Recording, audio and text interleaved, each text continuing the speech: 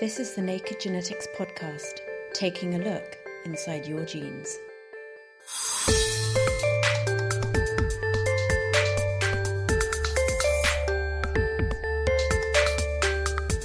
The heart is a vital biological pump, beating around 1 billion times in a lifetime, but faulty genes can cause big problems. So I look at conditions that cause young people to be at risk of catastrophic changes in the heart that just cause them to drop down dead.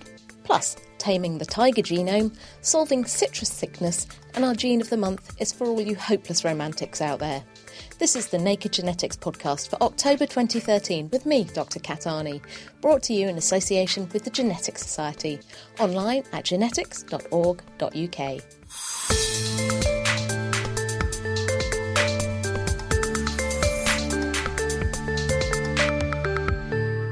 A heartbeat is the sound of life itself, and our hearts beat thousands of times a day, pumping blood round the body. But things can go wrong.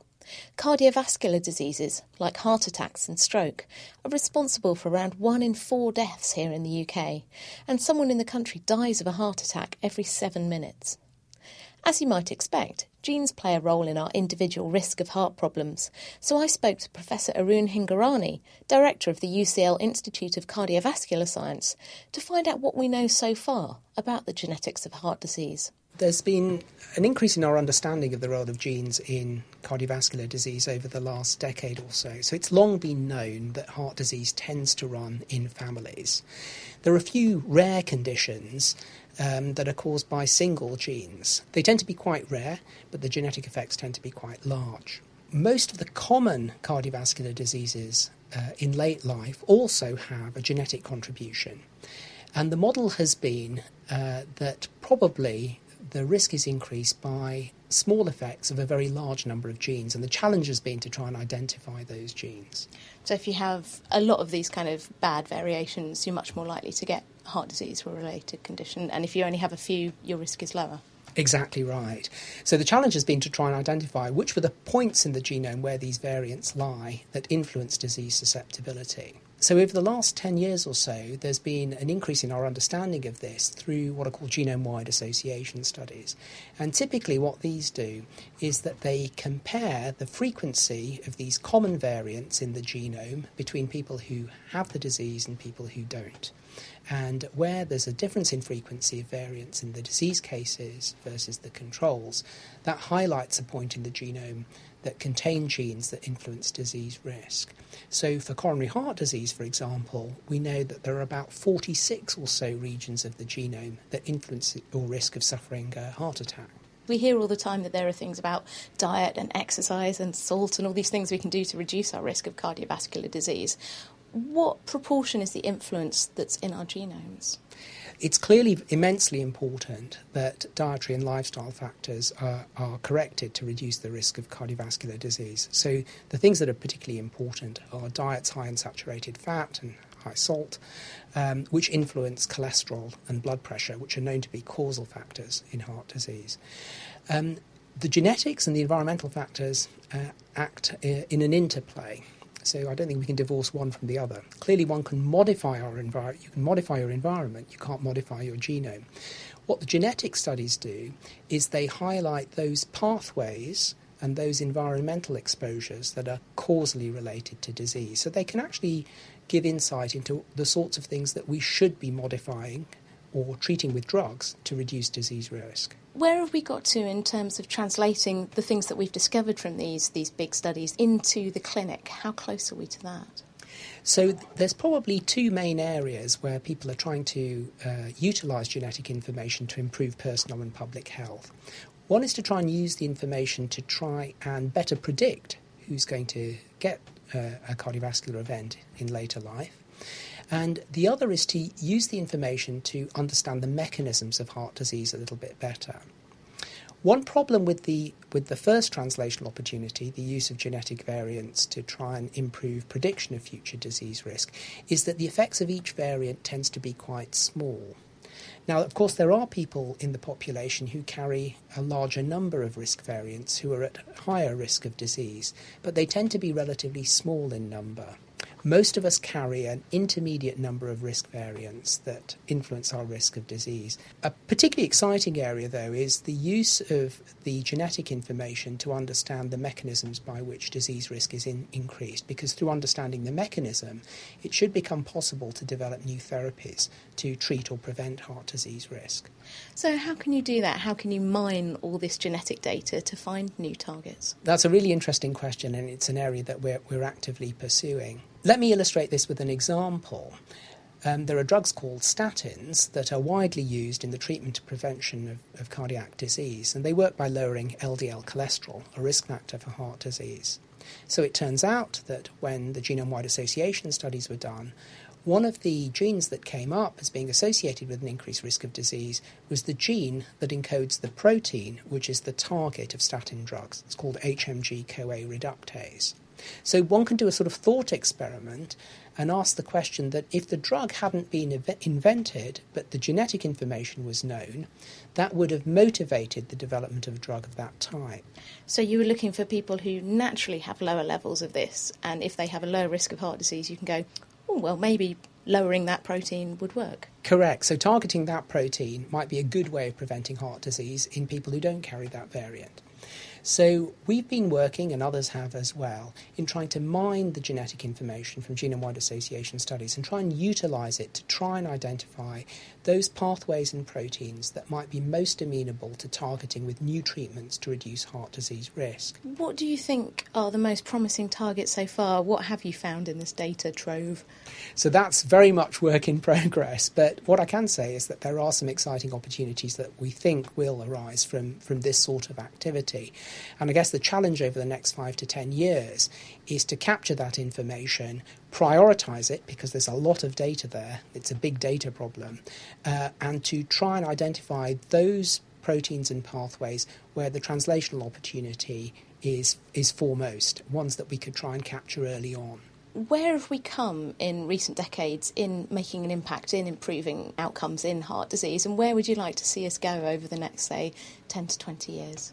So it's interesting that the epidemiology of cardiovascular disease is changing globally. So in high-income countries, there's actually been a fall in cardiovascular mortality through better public health measures, better acute treatments and better preventative treatments, and through a reduction in smoking. So public health measures have had a key role to play. But more people are living with the consequences of cardiovascular disease, including heart failure and arrhythmias. And actually, we do need new therapies for those disorders because there's a substantial unmet need in those areas. There's also a concern that in low and middle income countries, rates of cardiovascular disease are increasing and eventually may outstrip infectious diseases. A particular concern is the epidemic of obesity and type 2 diabetes, both of which are risk factors for cardiovascular disease. So in high and middle income countries, we can say there's been some success, but there are new challenges, people living with the consequences of heart disease. And in low and middle income countries, there are increasing rates of heart disease, which pose a challenge. That was Professor Arun Hingorani from UCL. Coming up later, we'll be finding out how gene faults contribute to other serious heart conditions, including sudden death. But now we're going to delve into this month's genetics news with science writer Nell Barry. What's the first story you've got for us this month? So this first story is a really interesting one. It's called the Cancer Genome Atlas, and the main part of it is the Pan-Cancer Initiatives. This is all sounding very exciting already. Basically, what this is all about is probing the genetic faults at the heart of several different types of cancer. And you might have noticed that the Cancer Genome Atlas, TCGA... It's the letters in DNA! I didn't even notice because it was so nerdy, but now that I have, I'm really enjoying it a lot. The idea is that they're looking at all the different types of genetic mutations you get across many different types of cancer, and we're finding patterns. So this is really a part of this move away from classifying a cancer based on where it started in the body, moving to understanding exactly what mutations it has and starting to treat the cancer based on that, not based on where it started. They've just published this first group of papers. It's about 18 papers published in Nature Genetics and other journals, really getting to grips with some of these massive, massive data sets to look for patterns. What kind of things have they found? So it's really interesting because I suppose the first thing which we sort of suspected would be the case and has certainly been coming out in more and more studies is that different types of cancer, say, breast cancers and bowel cancers, may sometimes actually have the same mutations, which is great in one sense because it means that you could maybe be reusing drugs that have only been used for one type of cancer and starting to use them for another type of cancer. So that's great in terms of speeding up development of new treatments. But the other thing that's come out of this, which is kind of a bit more broad, is that you can actually divide mutated cancers into these two groups. So there's one type where the chromosomes are just completely messed up. And in the other group, it tends to be all these small point mutations that are messing with specific genes. So we're seeing some kind of pattern there in how these mutations are actually occurring in the cancer cells.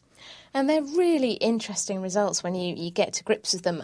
Fascinating things like they found that some head and neck cancers were similar to about 10% of bladder cancers. They share the same gene faults. And that means you could potentially use the same treatments across those different types of cancer. And there's big implications for treatment and also for clinical trials, I think. Yeah, absolutely. So instead of saying, OK, you've got bladder cancer, you're going to go on a bladder cancer trial, you would look straight away at the mutation. And you can then really just build the trials around the types of mutations that you're trying to target rather than where the cancer started. And this could be really, really helpful because it might mean that you can pull out those small groups of patients who maybe don't benefit from current drugs and find something that is going to work for them and really start to pull out all that data from this interesting knowledge that we've got. And I think there's another group that could benefit, and that's patients who have a cancer called CUP, or cancer of unknown primary. How could they benefit? Yeah, I think that would be really interesting for this because this is actually surprisingly common that somebody will be diagnosed with a cancer that's already spread, but the doctors can't find where it started. At the moment, this is a real problem because it means we can't decide how to treat those cancers. If instead you can just go straight to picking out these individual mutations and saying, right, well, this drug's definitely going to work, this one definitely isn't, it could mean that it may no longer be so much of a problem that you can't identify the place where the cancer began. So that could be really helpful. And CUP is actually, it's about 9,000 cases a year in the UK, so it's not an insignificant number. I think it's going to be a very exciting couple of years ahead of us. And one of the other stories I noticed this month is from the Institute of Cancer Research, but it's not actually a cancer story. It's a really nice piece of work looking at stem cells. And what the researchers have done is incredibly fiddly. I can just imagine some poor PhD student or postdoc's life being ruined by this. But they've taken stem cells growing in the lab in a dish, embryonic stem cells, and they've watched as they divide. And they've picked out the two new sister or daughter cells that have been created from one cell dividing, sucked each of them up separately, and analysed all the genes that are switched on in those cells. It's an incredible technical feat. And what they found was really fascinating because, you'd expect two daughter cells that have just come from one cell to be the same. But actually, they had wildly different patterns of gene activity. And this is kind of weird, I think. Yeah, it's certainly not what you'd expect, especially when you're kind of picturing these two little cells. Surely they're exactly the same. But it turns out that they're not. And it's kind of almost the next level from the story we were just talking about. So you're not looking at the mutations. You're looking at more subtle changes to how the DNA is expressed, how it's switched on. And it's really interesting to see that there's actually quite a lot of difference between two cells like that. And they're starting to get a handle on what's causing this difference because they treated the stem cells with a cocktail of chemicals which is called 2I. And apparently this reverts the cells back to a more stem cell-like state. And it does this by interfering with a process called DNA methylation. And this is basically like putting kind of post-it notes on the DNA saying, don't use these genes, use these genes. And when you mess up that, they actually found that the stem cells were a lot more similar. And this is delving into the territory of epigenetics and showing that that's probably responsible for some of these differences. Yeah, I mean, I think this is really interesting because when you sort of start to get into learning a bit about DNA and you get all this stuff about, all our cells in the body have the same genetic code, and then you start to think, well, how come some of them do one thing and some of them do another thing? And this is really getting to the heart of that and helping us to understand how one stem cell can give rise to all these different types of cell that go on to do amazingly specialised things. So it has got some implications probably for some types of diseases, but really this is just kind of understanding the whole process at the fundamental level. I think it's absolutely fascinating and a real technical tour de force. And finally, tiny dogs. I love this story. This is researchers in Finland who have been investigating dwarfism in dogs. What have they found? So this was looking at two both very cute breeds of dog, as I discovered after a Google search. One called the Norwegian Elkhound, which I think kind of looks like a really beefy Alsatian, and one called a Karelian Bear Dog, which looks like a beefy Border Collie. They found that faults in a gene called ITGA10, it actually causes the dogs to be dwarfs. They have shorter limbs than normal dogs. They have lots of skeletal abnormalities. These poor little dogs. But now they've actually found this faulty gene. And it turns out it also could be involved in human dwarfism syndromes that are similar. They're called chondrodysplasias.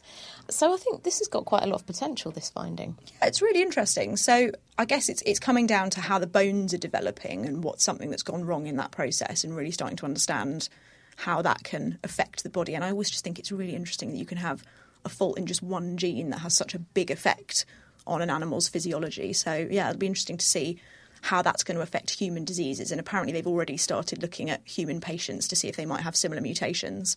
And as far as the dog world goes as well, once you can test for this mutation, you can actually start to breed it out of the populations. So, unfortunately, no more cute dwarf dogs, but hopefully healthier dogs as well. And now it's time to take a look at some of the rest of this month's top genetics stories. Writing in the journal Nature Communications, scientists in South Korea, along with colleagues as far-flung as Namibia, India and Mongolia, have analysed the genomes of a number of big cats, including the tiger, lion and snow leopard. The results reveal how the animals have evolved to be predatory killing machines that thrive on meaty diets. To date, the only other cat to have had its genome analysed is the domestic moggy, which shares around 95% of its genes with a tiger.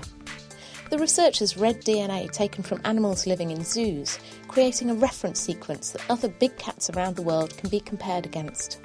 The scientists hope that their work will support conservation efforts, allowing researchers to look at genetic diversity in big cat populations. Scientists in the US have used genetic techniques to solve a murder mystery in citrus trees.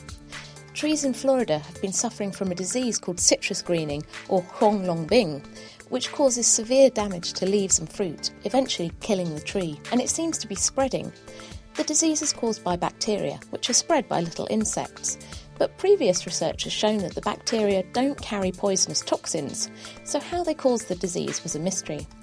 The scientists analysed patterns of gene activity in infected and non-infected trees and found that the bacteria cause changes that interfere with nutrient transport and production. They also interfere with the production of plant hormones, which are important for growth and fruiting. The researchers hope their findings will lead to better tests to pick up the disease at an earlier stage, so it can be prevented from spreading further. If you want to find out more about those stories, the references are all on our website. That's nakedscientist.com/genetics.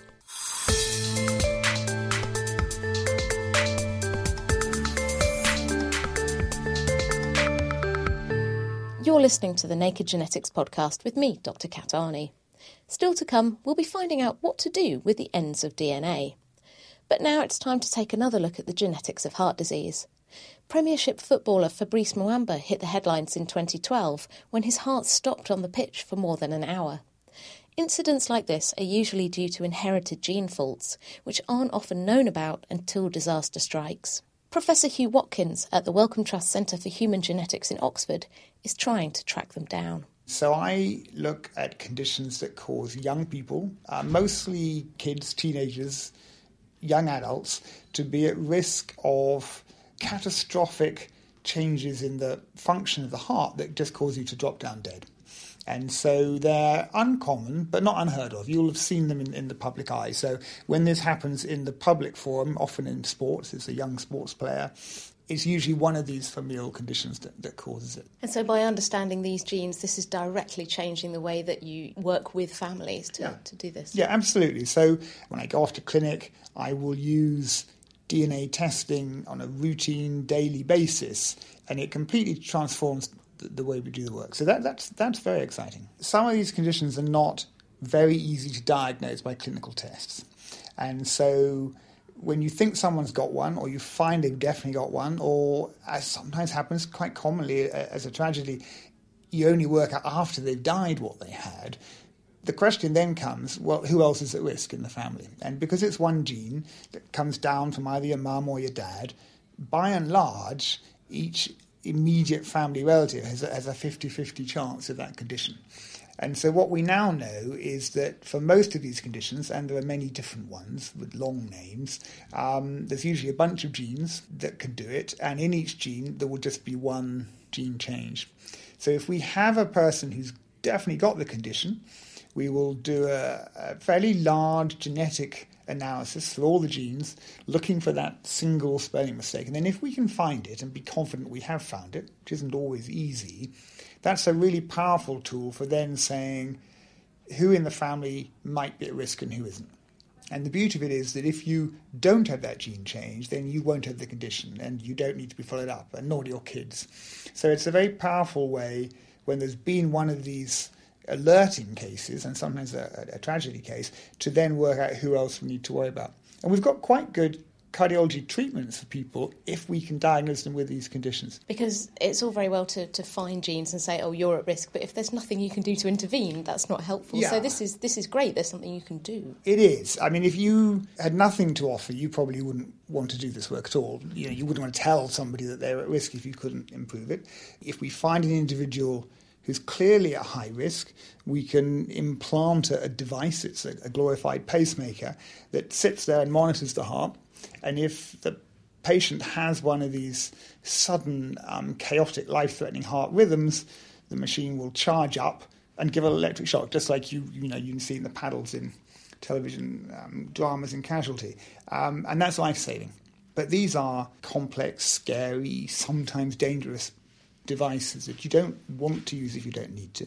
So another part of that program of work has asked the question, now we know what the genes are, and we can define what proteins that the genes code for, you'd think that would give us a clue as to what the disease pathway is. And that's a big thrust of our work and has gone quite a long way. And we now have some quite tangible and testable ideas and are beginning to do clinical trials of new treatments that are looking very promising. So that's one aspect of your work, but another aspect is looking more broadly at heart disease and associated conditions to find the complex susceptibility genes. Where's that got to now? So that's a better story now than it was a few years ago. We started this work, as did many groups in universities around the world, probably 10, 12, maybe even 15 years ago, and it's proved to be much harder than we thought. And the reason, as you will know, is that there's not one gene for heart attack or one gene for diabetes. There aren't 5, 10 or 20. There are hundreds and potentially thousands of genes or changes in genes that make people just very slightly more or less at risk. And so it's only recently that we've had powerful enough genetic tools and big enough clinical studies that we can begin to find genes. And actually are now doing analyses on tens of thousands of patients. And when you do that, then you do find these genes. And our list at the moment in terms of what we published is around 46 newly identified genes, which make you a bit more likely to have a heart attack. And it's exciting because they're not, by and large, the obvious genes we would have guessed. So some of them are. Some of them are genes that regulate how you handle cholesterol in the body. And it's reassuring that, we get those positive controls. Some of them, we thought we knew what the gene did or the protein that it codes for did, but wouldn't have guessed it was involved in coronary disease and heart attack. So that's quite surprising. And a fair number of them, we have no idea what they do. And so that's good and bad. The good news is that there's a lot of opportunity for new biology. And if we can understand new pathways that cause you to have a heart attack, there's lots of scope there for new drugs and medicines to stop it. I mean, there's this sort of idea that you'll be able to have a genome scan and we'll know your risk and you do this and take this drug and do that and you'll never get heart disease. Yeah, it's quite a nice dream. It's a bit of a pipe dream. If you unpack all the sort of 2 or 3 components of that aspiration, one was that you could do the genome scan and predict an individual's risk, that's not looking very effective at the moment. So most of us are fairly average in our genetic risk. So if you take someone in a clinic and look at their hundreds of genes that contribute their risk, they're not very likely to be very high or very low. If you did a whole population, you'd find people that were high and low, and that might work, but for the individual, it doesn't work so well. And then the other thing is we've already got pretty good tools. They're not perfect, but very powerful effects: age, gender, smoking, cholesterol, blood pressure, diabetes, are really quite strong predictors of heart risk. It's quite a high ask for genetics to make that better. So at the moment, I don't think we look at this complex genetics as a tool for prediction, but rather it's a tool for maybe classifying people into broad groups, but particularly for trying to come up with new targets and new treatments. And I'm very optimistic it will work, but actually that it will take time. That was Professor Hugh Watkins from the Wellcome Trust Centre for Human Genetics. And now it's time to look at your genetics questions. Richard Thornley asks, what is the very first and last piece of DNA on the chain responsible for? Is it a marker or solely to indicate the ends? To answer, here's Dr. Jessica Greenwood from the Telomere Biology Lab at the Cancer Research UK London Research Institute. I really like this question because it highlights the fact that the ends of the DNA, called telomeres, actually have a number of important responsibilities, one of which is to indicate the end. So first, what is a telomere? A telomere is a structure found at the end of the DNA in all organisms with linear chromosomes. In most organisms, the underlying foundation for the telomere is the DNA sequence, which is a unique stretch of short repeats. And this DNA does not contain genes that code for protein, but it does create a unique region in the DNA upon which telomere-specific proteins bind and form the telomere. And it's the very fact that the cell knows that the telomere is the end that protects the end itself and therefore the entire genome. You see, the cell is always on the lookout for breaks in the DNA chain. And when a break is discovered, the cell acts quickly to repair it by sealing broken ends back together. And if it weren't for the telomeres indicating that to the cell that the end was an end, the cell might be under the mistaken impression that the end was in fact a break. And then this would be extremely dangerous because if the cell attempted to repair the end, it could seal it to another chromosome end, and the chromosomes would get stuck to each other in this manner. It would lead to serious problems when the cell tried to divide and separate its DNA into daughter cells. So end protection, or capping, as it's known, is an absolutely critical role for the telomere. But there's another equally important job for the telomere, and that is to help guide the enzyme that adds the unique DNA sequence to the ends, called telomerase. Because many of your cells are constantly making more of themselves, they prepare for this by copying their DNA and then dividing it so that one copy ends up in each daughter cell. The copying of the DNA is not completely perfect, and each time a copy is made, a little bit on the end is missed. And while this may sound like a bad thing, it's actually another built-in safety device to impose a lifespan on our cells, because we don't want our cells to just be able to divide without end. So most of our healthy cells actually have turned off telomerase because we don't want them to be able to keep dividing. And cancer cells have found a way to reactivate telomerase, and this unfortunately allows the cells to continue to make copies of itself. So you can see that actually the end, the telomere, does have a number of important roles in protecting the cell, both in survival and making sure that it doesn't get out of control. Thanks to Dr. Jessica Greenwood from the Cancer Research UK Telomere Biology Lab. And if you've got any questions about genes, DNA and genetics you'd like us to answer, just email them to me at genetics@thenakedscientist.com.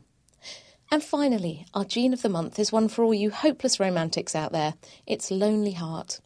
Only discovered this year, Lonely Heart is a fruit fly gene that's involved, as you might have guessed, in building their tiny hearts. Loss of the gene leads to heart damage and eventually, in the words of the scientific paper describing it, abolishment of heart function.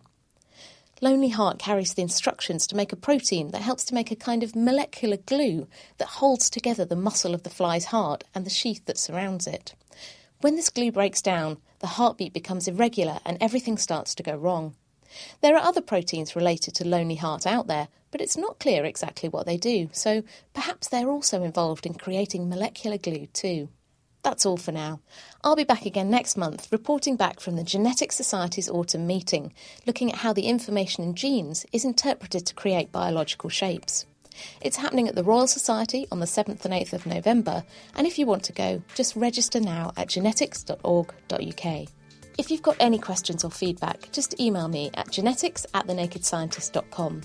You can also get in touch through the main Naked Scientist Facebook page, that's nakedscientist.com/Facebook, or tweet me at Naked Genetics.